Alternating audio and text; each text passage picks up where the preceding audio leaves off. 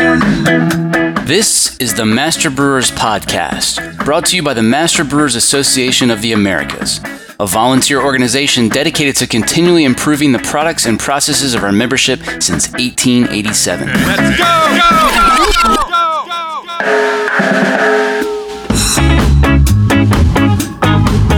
Master Brewers brings you interviews with the industry's best and brightest in brewing science, technology, and operations.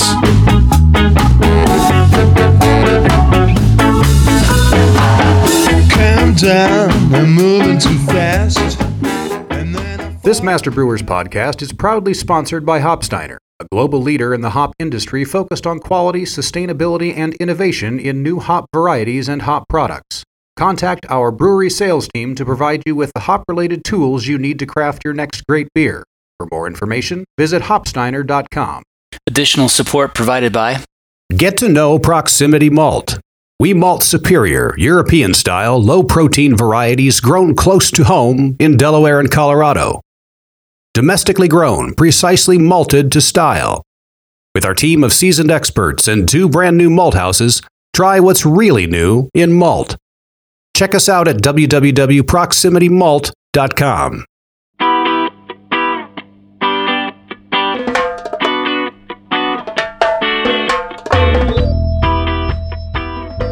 Right away, we had immediate positive results, not just from our yield. We yielded 8% more that very first batch of beer we did, but the quality improvement on that beer was just amazing.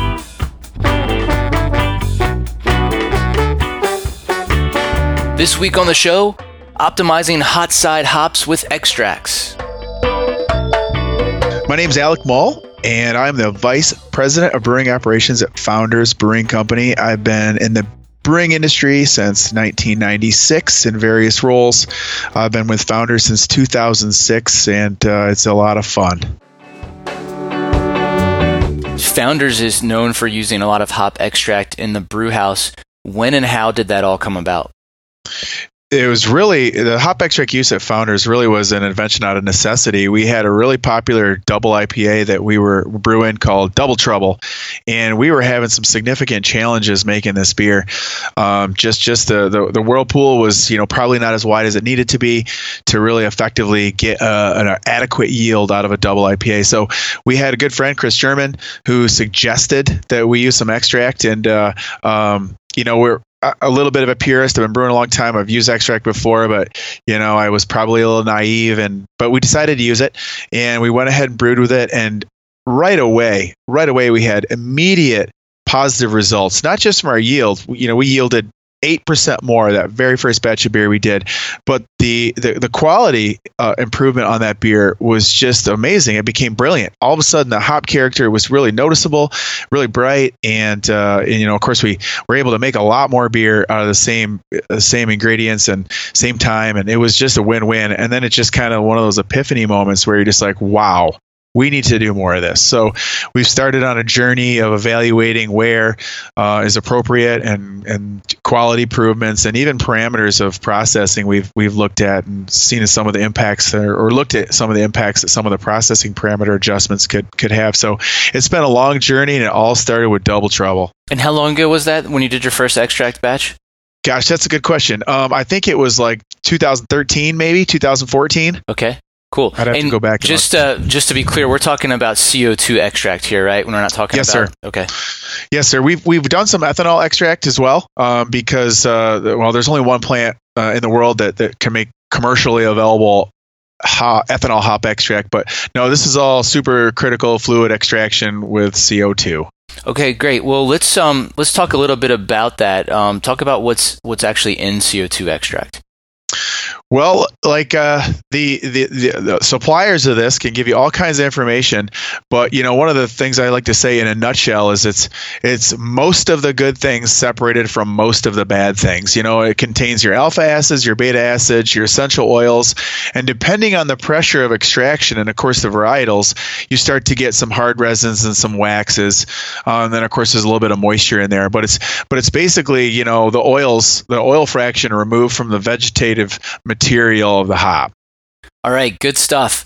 Well, let's flash back to episode 38, where Carl van Evenhoven gave us a brief overview of that process.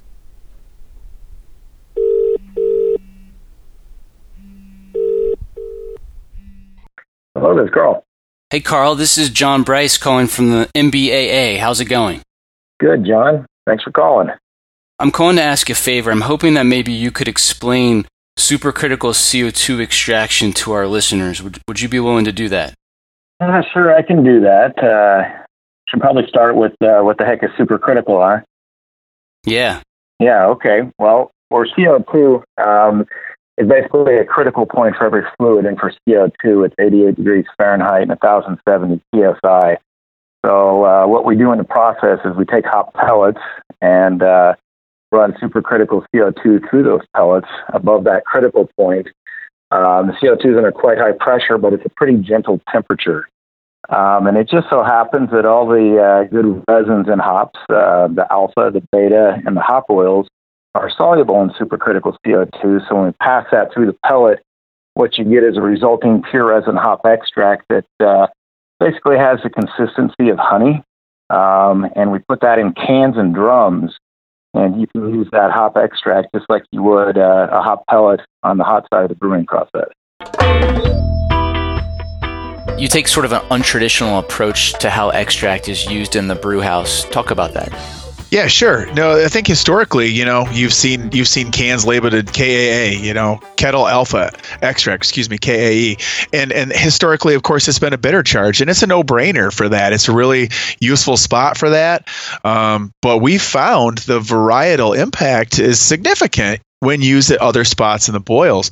And we still only use this hot side. We don't use it anywhere else. But we've really noticed that you get the varietal impact at 30 minutes, 20 minutes, 15 minutes. We've gone as low as 10 minutes. We've done some whirlpool trials as well. But historically, the alpha impact alone, if you're just looking at it from that perspective, you're kind of missing some potential opportunities for you, especially as some of these hop forward beers we like to make. And the more hops you like to put in your beer, the more value that you can get by switching over to some of these extracts. And I think it's important, I'm going to add this too, John, is that, we use pellets in every single batch of beer that we make. So we do not use exclusively extract. There's something very important about T90s in particular, but pellets in your beer it's really, really important from sensory. And I think that biotransformation, some of those things we're all learning about now, and have yet to learn some more, of course, are important. So we do use pellets all the time. Every batch of beer has pellets. We've just found that you can use extracts in up to large quantities positively in various points of the boil. Talk a little bit more about why you don't use them so much in the whirlpool. Are you talking about just because you don't get the efficiency of getting the alphas out of them, or is there some other reason? No, I think we've all looked at these from an alpha perspective historically. As a matter of fact, when you buy them, they're labeled and filled and packaged in grams of alpha or kilograms of alpha, very specific amounts of alpha. And we might be missing the point. There's a lot of other oils in there, and there's a lot of terpenes in there, and a lot of things in there that are other than alphas, but we kind of look at it as alpha. So I think that there's a lot for us to learn still about what we really should be adding from an extract perspective to get the desired results.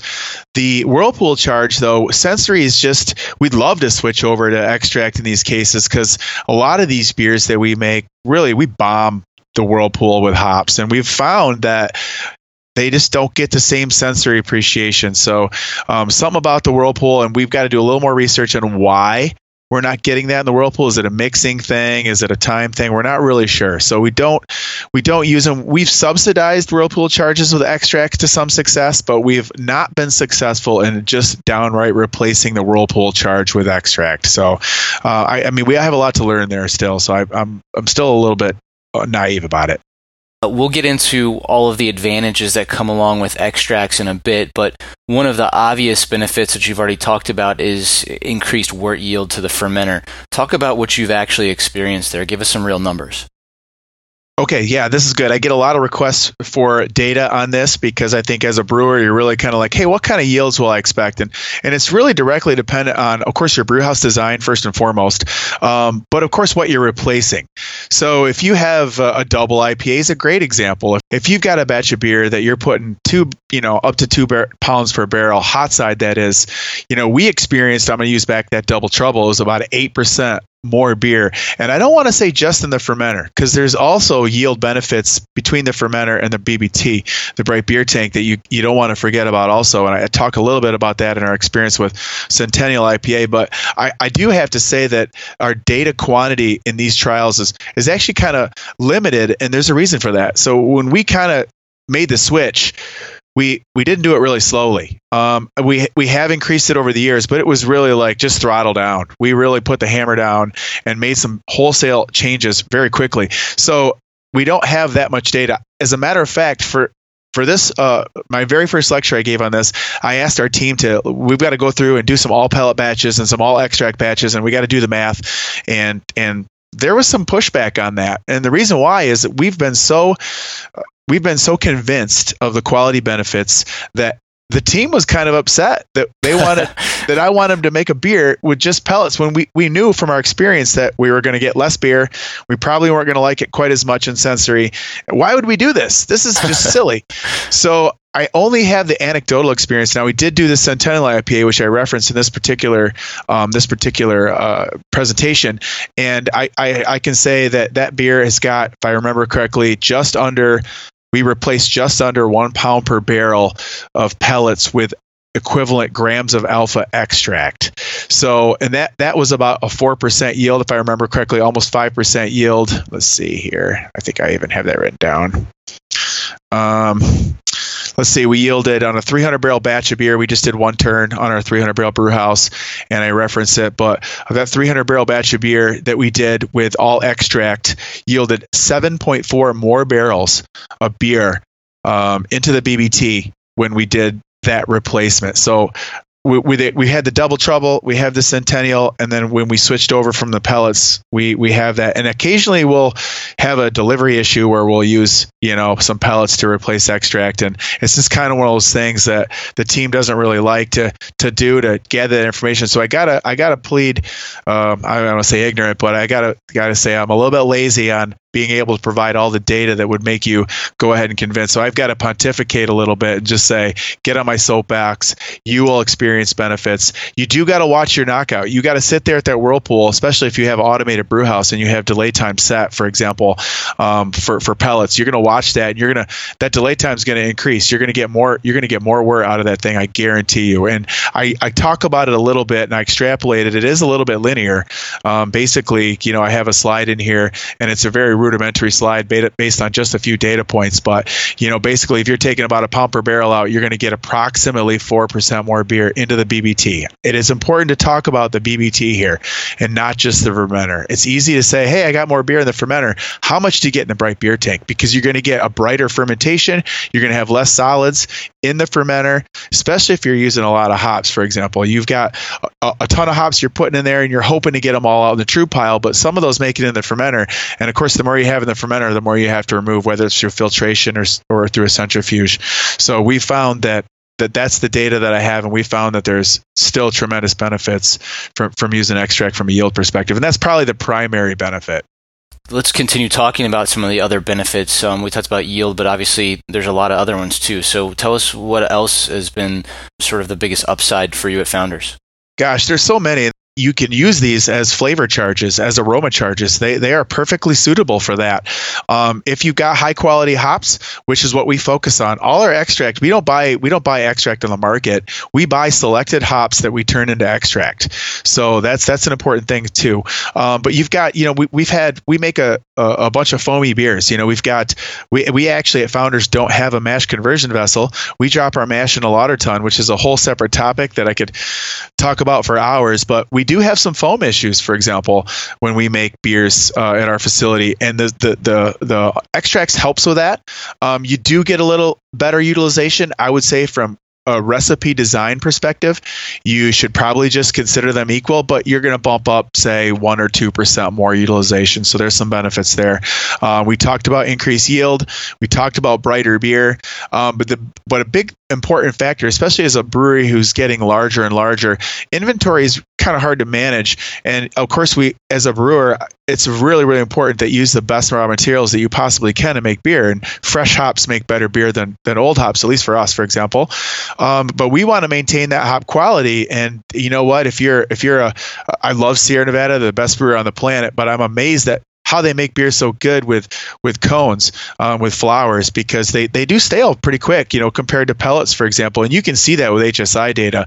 And of course, as soon as you get into extract, it's very, very stable. I mean, I've even heard it'll outlast the can that it's in. But I say over 10 years, especially if you can store it cold. So that's a huge benefit, especially as you get larger, as inventory maintenance. You can maintain the quality of those hops for a very long period of time. This is also another one that's important, nitrogen. So this eliminates nitrates in those hops. We all like green hops, and I'm not really sure that green hops are the best for making beer.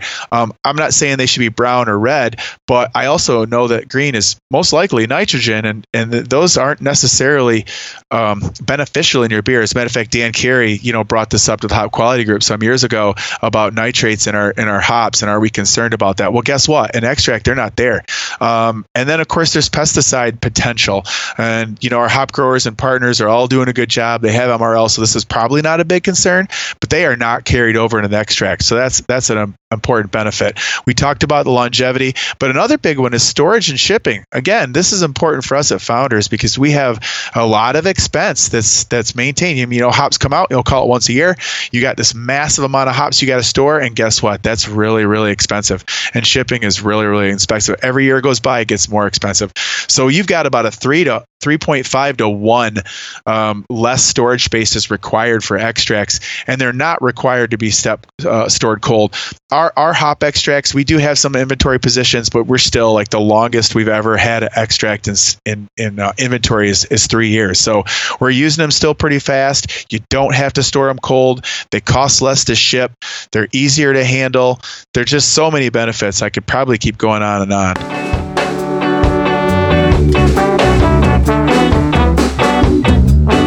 Coming up. Nobody could tell me if it was going to be an important factor because they hadn't really looked at it like this, because nobody had historically looked at these hop extracts as being a flavor charge, as an aroma charge. I'm John Bryce, and you're listening to the Master Brewers Podcast from the Master Brewers Association of the Americas.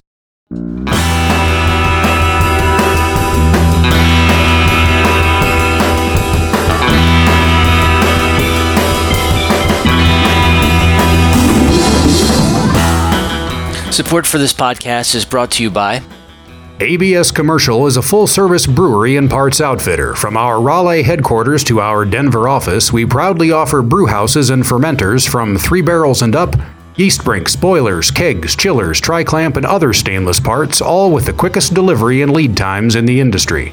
Learn more at abs-commercial.com or call 877-BREW-ABS. ABS Commercial. We are brewers. Additional support provided by Whitcomb Solinsky McAuliffe PC serves all brewers in registering and protecting trademarks, navigating the label approval process, and assisting with OSHA inspections and safety compliance. Please go to wsmlawpc.com for more information. Here's what's coming up on the Master Brewers calendar. The District St. Paul, Minneapolis February Meeting and Scholarship Drive is February 21st at Bueller in Plymouth, Minnesota. District St. Louis meets February 21st at Third Wheel Brewing. District Carolina's Winter Technical Conference is February 23rd at Old Mecklenburg Brewery in Charlotte. The 2019 California Joint Technical Conference is February 28th and March 1st in Paso Robles. District Northern Rockies meets March 1st in Bozeman. District Philadelphia meets at Flying Fish Brewing in Somerdale, New Jersey, March 8th. District Eastern Canada meets in Montreal, March 21st. District St. Louis also meets on March 21st at Urban Chestnuts Grove location. Don't miss the Maintaining a Clean Brewery webinar March 28th. It's not too early to start making plans for the 2019 Master Brewers Conference. If you can only make it to one conference in 2019, this should be it. We're really mixing things up this time and heading to the Calgary Convention Center to see how Alberta Alberta celebrates Halloween. Check out the full calendar of events at mbaa.com for more details or to find a district meeting near you.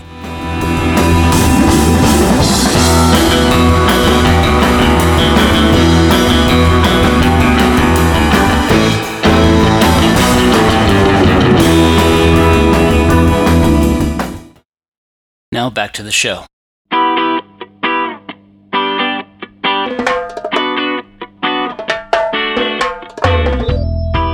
Okay, well, it can't all be a bed of roses. Tell us about the downsides you've experienced. Yeah, well, we talked about a little bit about our whirlpool charge, for example, and the polyphenols, and we all think these are really important, and they're usually considered potentially haze forming, but we also know from biotransformation perspective, and we're learning, I should say, that these are important compounds that you're not getting, so this solvent of carbon dioxide does not get all the good stuff. It just gets most of the good stuff. So you're leaving some stuff behind, and that can potentially be a concern. The ethanol extraction, we talked a little bit about that. It does remove these polyphenols, and we would have liked to have done more experiments on ethanol extract, but unfortunately, the only plant that does this commercially is in Germany, owned by Steiner. And they don't actually process pellets first. So for us to actually use ethanol extraction to do a side-by-side evaluation, we'd have to send them bales. And I think you've got too many risks to send bales to Germany, for example, to get extracted. So we actually don't have as much information about that as we'd like to learn, but that is a potential. There's still debate on this topic and its impact to quality, but it's definitely worth talking about. And of course, money. This costs more money. If you have a 10 BU beer, a 15 BU beer, it's going to cost you more. You're not going to yield that much more beer, if any, of course, and you're going to have the added expense of turning it from a pellet into extract. So that costs money, and that's very real. And a double IPA, no brainer. In an IPA, yeah, you should do that. Pale, okay, good idea. Session beers that are mild ales, for example, those are beers that don't have enough hops to really justify the cost, because you won't get additional yield. And then, of course, like I mentioned before, we extract selected hops. So the selected hops that we extract takes time. It takes time for us to get through the system, and you have minimum quantities. So those are important consideration and drawbacks, is the added cost and the added time it's going to take you to get to a usable product. What kind of minimums are you looking at there, you think? Well, it depends a little bit on the extractor. There's 3 primary extraction facilities in the Pacific Northwest, and they're slightly different size requirements. But I would say 6,000 pounds of raw hops is a minimum that they're going to want to run through the extractor and make it worth their while. So above that, I think it's pretty easy. But if you're a small brewer, for example, and you want some of your selected hops to get processed, and you've got 1,000 pounds on contract, they're probably not going to do that. Most of these extractors take a minimum of 2,000 pounds to fill up. And a lot of them are 3,000 pounds, and they're going to want to typically have more than one run through that extractor.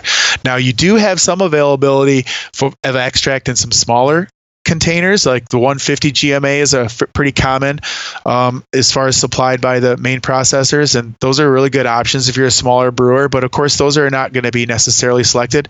I'm sure they're really good, but you don't know that for sure that they're the flavor profile you're looking for.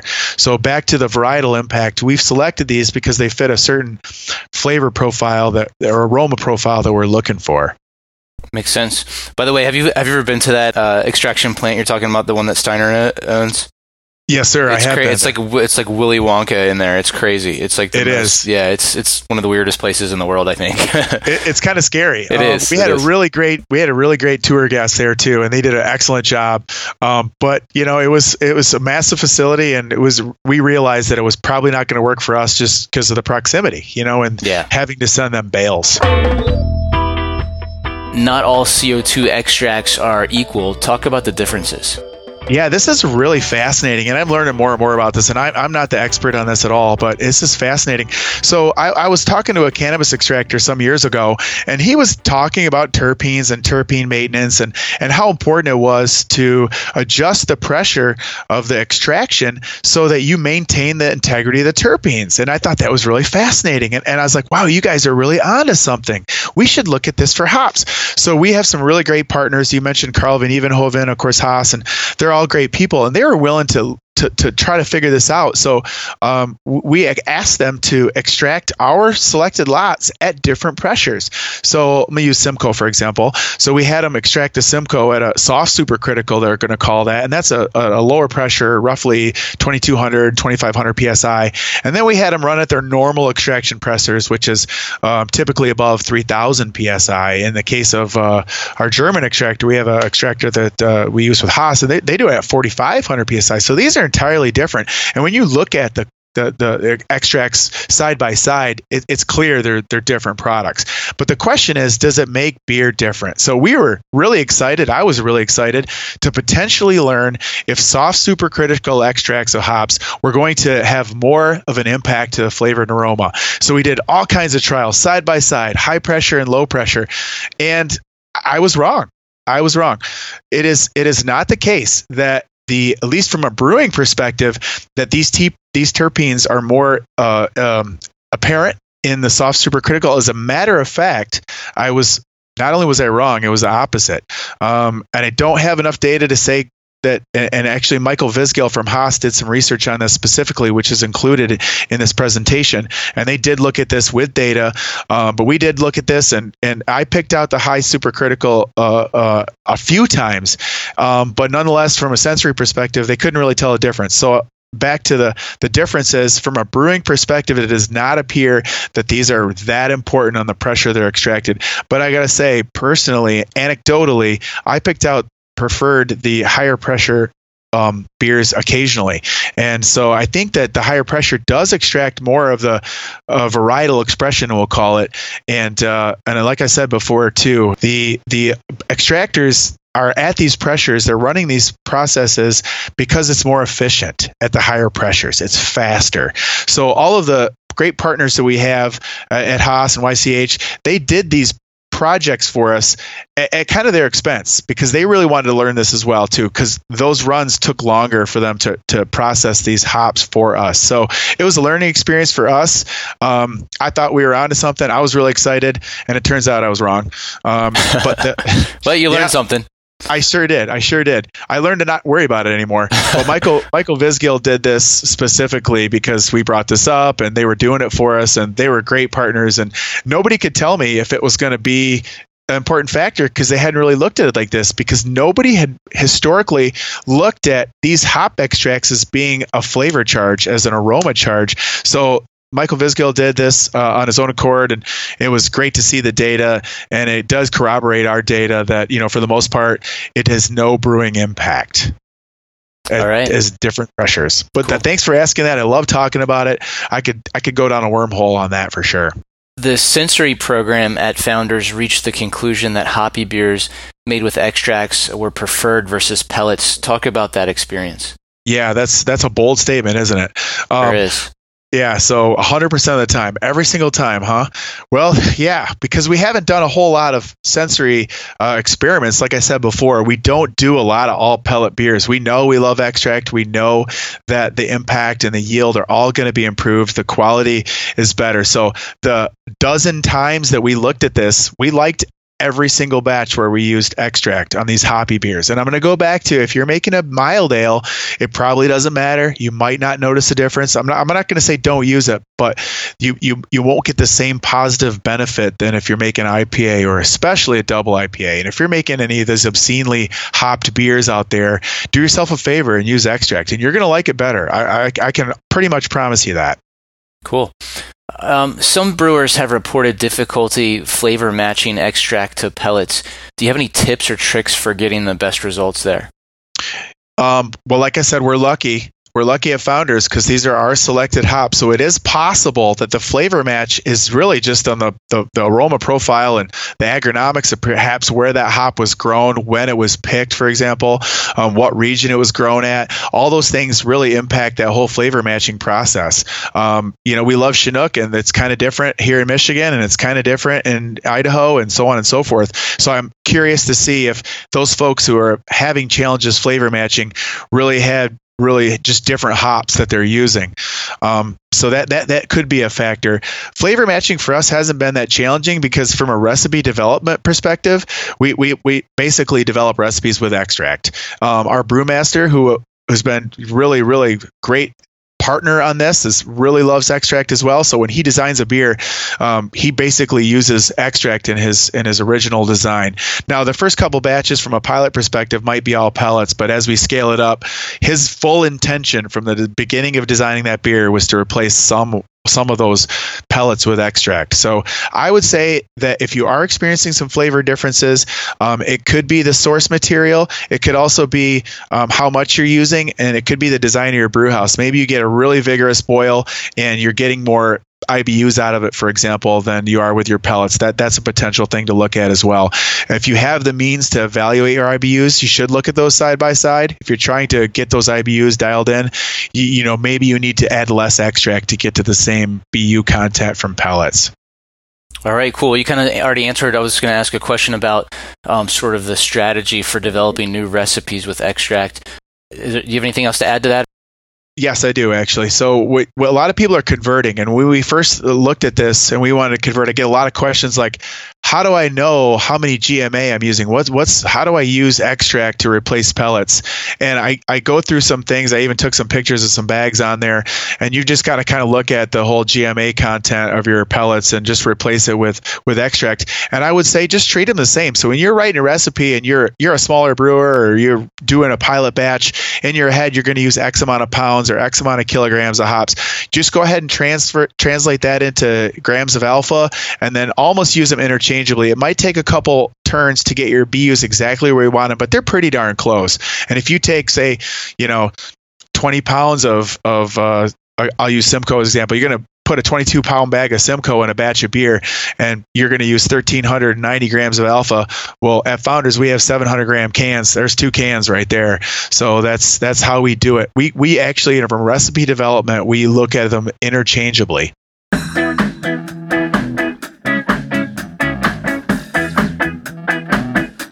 That was Alec Mull here on the Master Brewers Podcast. If you like what you heard today, check out the District Presentations Archive, where you can download Alec's presentation. That's under the Meetings tab on the Master Brewers website, or just type extract into the industry's best search bar at mbaa.com.